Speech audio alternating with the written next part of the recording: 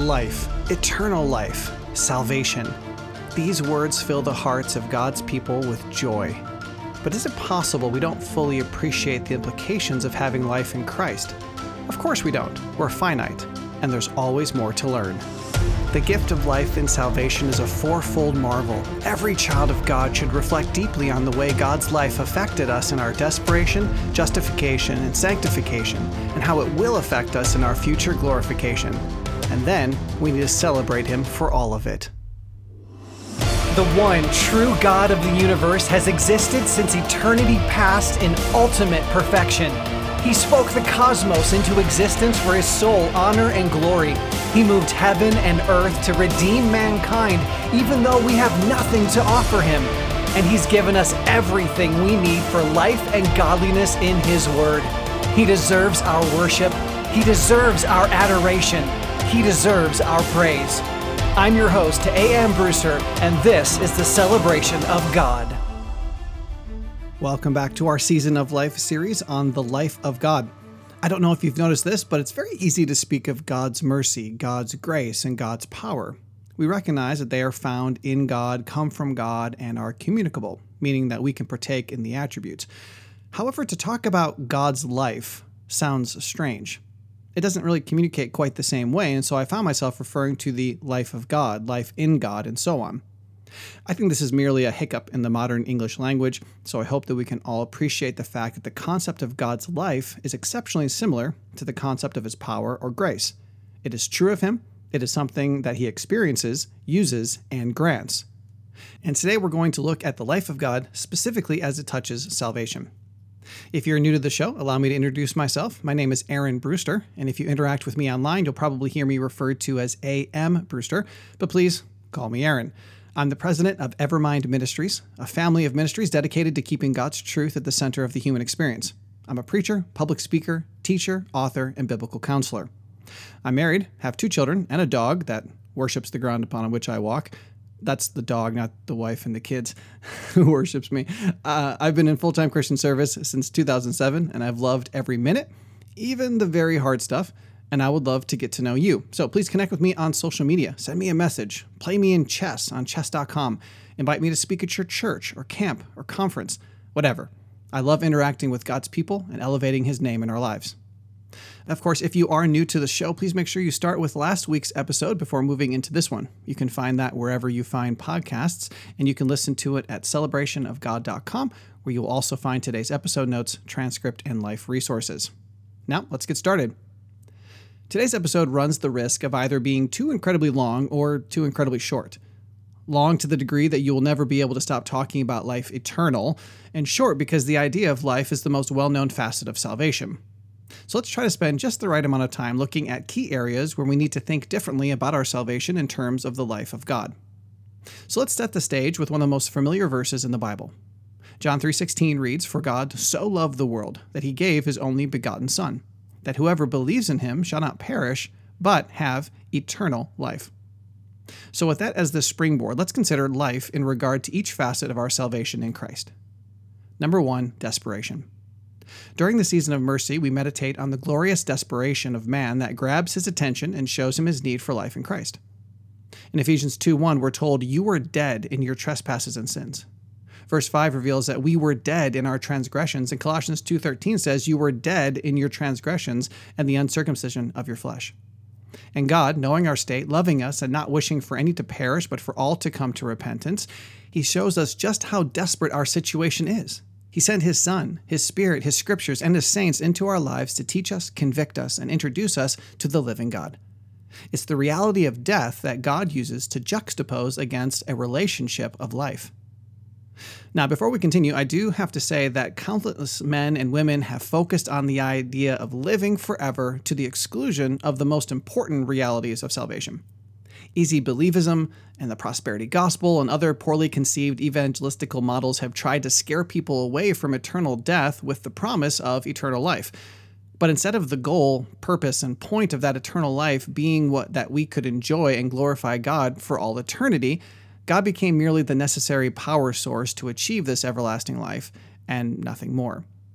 And it's sad to say that people who pray the quote-unquote sinner's prayer, hoping for nothing more than eternal life in which they could be at peace and have all the pleasure and satisfaction they want as they walk the streets of gold, and they didn't have to fear death, but they really had no love for nor desire to know the God that was offering them eternal life.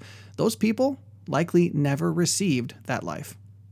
This is an important place to bring up Matthew 7:21. Not everyone who says to me, Lord, Lord, will enter the kingdom of heaven, but he who does the will of my Father who is in heaven will enter. And Romans 2:6-8, speaking of God, says, who will render to each person according to his deeds, to those who by perseverance in doing good seek for glory and honor and immortality, eternal life. But to those who are selfishly ambitious and do not obey the truth, but obey unrighteousness, wrath and indignation.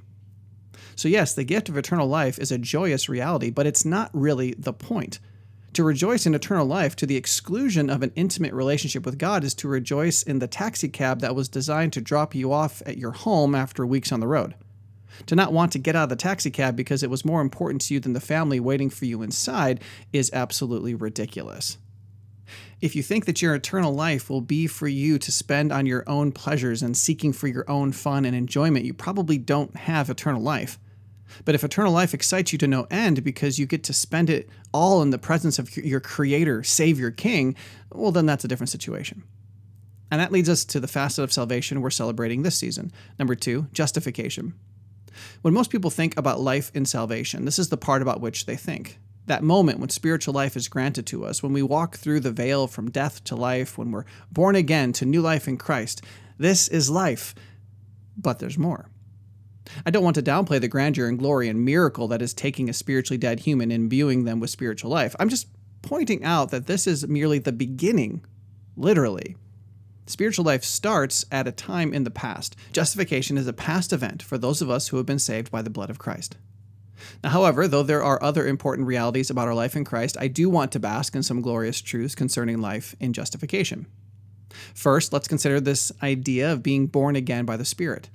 It's impossible for us to truly comprehend, and we'll likely spend the rest of our eternal life meditating on it. But God took those of us who trust in Him, and He made us alive. Allow me to read Ephesians 2 again, but this time I'm going to keep reading, starting in verse 1 and reading through verse 7. And you were dead in your trespasses and sins, in which you formerly walked according to the course of this world, according to the prince of the power of the air, of the spirit that is now working in the sons of disobedience. Among them, we too all formerly lived in the lusts of our flesh, indulging the desires of the flesh and of the mind, and were by nature children of wrath, even as the rest. But God, being rich in mercy because of His great love with which He loved us, even when we were dead in our transgressions, made us alive together with Christ. By grace you have been saved, and raised us up with Him, and seated us with Him in heavenly places in Christ Jesus, so that in the ages to come He might show the surpassing riches of His grace and kindness toward us in Christ Jesus. It was a categorical, diametric, nature-shifting change that He wrought in those who are born again. And Colossians 2:13-14 reads, when you were dead in your transgressions and the uncircumcision of your flesh, He made you alive together with Him, having forgiven us all our transgressions, having canceled out the certificate of debt consisting of decrees against us, which was hostile to us, and He has taken it out of the way, having nailed it to the cross. He forgave all of our transgressions. He canceled our debt, and He made us partakers in Christ's death and resurrection. That moment in time when God saves a person is a glorious reality to ponder. But that's not the end of life and salvation. How could it be? That was simply a momentary beginning. The beauty of everlasting life is not merely that it starts, but that it continues forever. Number 3, sanctification. The season of power is dedicated to celebrating God's work in our sanctification, the process whereby He transforms us into the image of His Son. And we're able to grow and change and mature precisely because we have been given spiritual life. Living things grow, period. Dead things may change as they decompose and deconstruct, but everything that is alive is in a process of growing. The life of God showed us our death. Justification imbued us with life, and then the process of sanctification multiplies that life as we mature in it. Not only does the quantity of our living increase into eternity, but the quality of our spiritual life on this earth is designed to improve as we are further transformed into the image of our Savior. What's the point of getting life if you don't live that life? And what's the point of living that life if it never changes?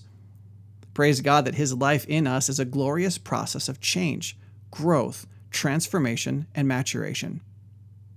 Now let's be clear. You don't do good works in order to earn eternal life, and you don't do good works in order to keep eternal life. You do good works because you have eternal life. Let's go back to Ephesians 2.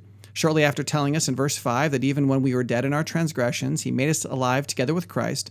In verse 10 we read, "For we are His workmanship, created in Christ Jesus for good works, which God prepared beforehand so that we would walk in them." In the same way, John 3:16 is followed by John 3:20 and 21. "For everyone who does evil hates the light and does not come to the light for fear that his deeds will be exposed.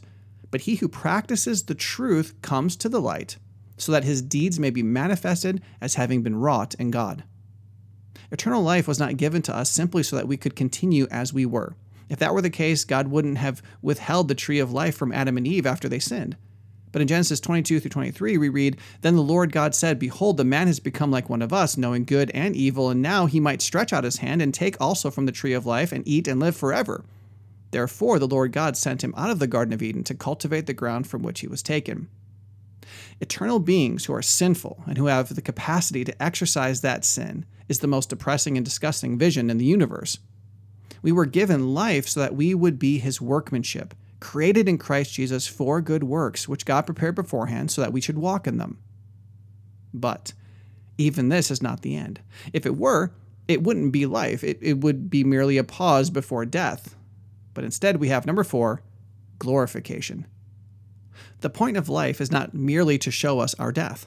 The point of life is not simply to make us alive. The point of life is not wholly to transition us from sin to righteousness. The point of life is to glorify God and enjoy Him forever in eternal perfection. We can't do that in this fallen mortal body. Though spiritual life gave us a living spiritual nature, we still have the sinful flesh in us and we still have deteriorating physical bodies. But glorification is the moment where God eradicates all that is death in us. Not only will He recreate our physical bodies into the perfect state He originally intended, but more importantly, He will vaporize our sinful hearts.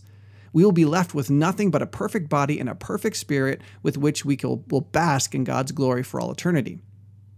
And though glorification too is a one-time event, that though it may currently be in our futures will one day be in our past, it sets in motion our eternal state.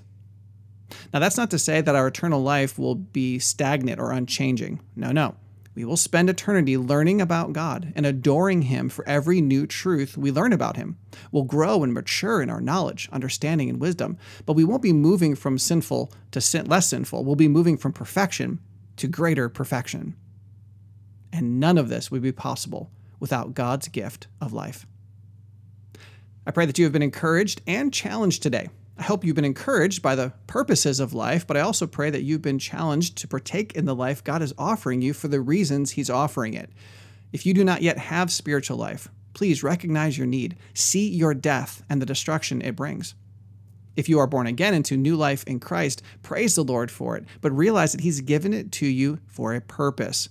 He wants you to mature in it and use it to glorify Him on this earth, namely to be salt and light so that others can come to have eternal life as well.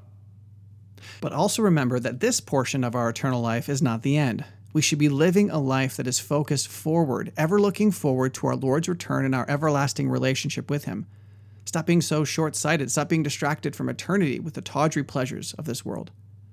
There is so much for which we should be living, so start now. Please share this series with your friends, even if they're not born again. And if you or someone you know wants to experience life and you're not sure how it works and you can't find anyone else to tell you, please write to us at counselor@celebrationofgod.com. And of course, join us next time as we seek to better know, love, and worship God and help the people in our lives do the same. To that end, we'll be digging deeper into point number 3. We're going to be talking about the life of God in man and considering the practical realities of that. It'll be informative, it will be challenging, and I pray you'll join us because this is the stage of eternal life in which we currently exist. Lord willing, I'll see you then. If you want to know God better, celebrate Him more, and help the ones you love to do the same, subscribe to this podcast and visit celebrationofgod.com to learn more about this dynamic discipleship resource. And remember, the Celebration of God is a listener-supported ministry.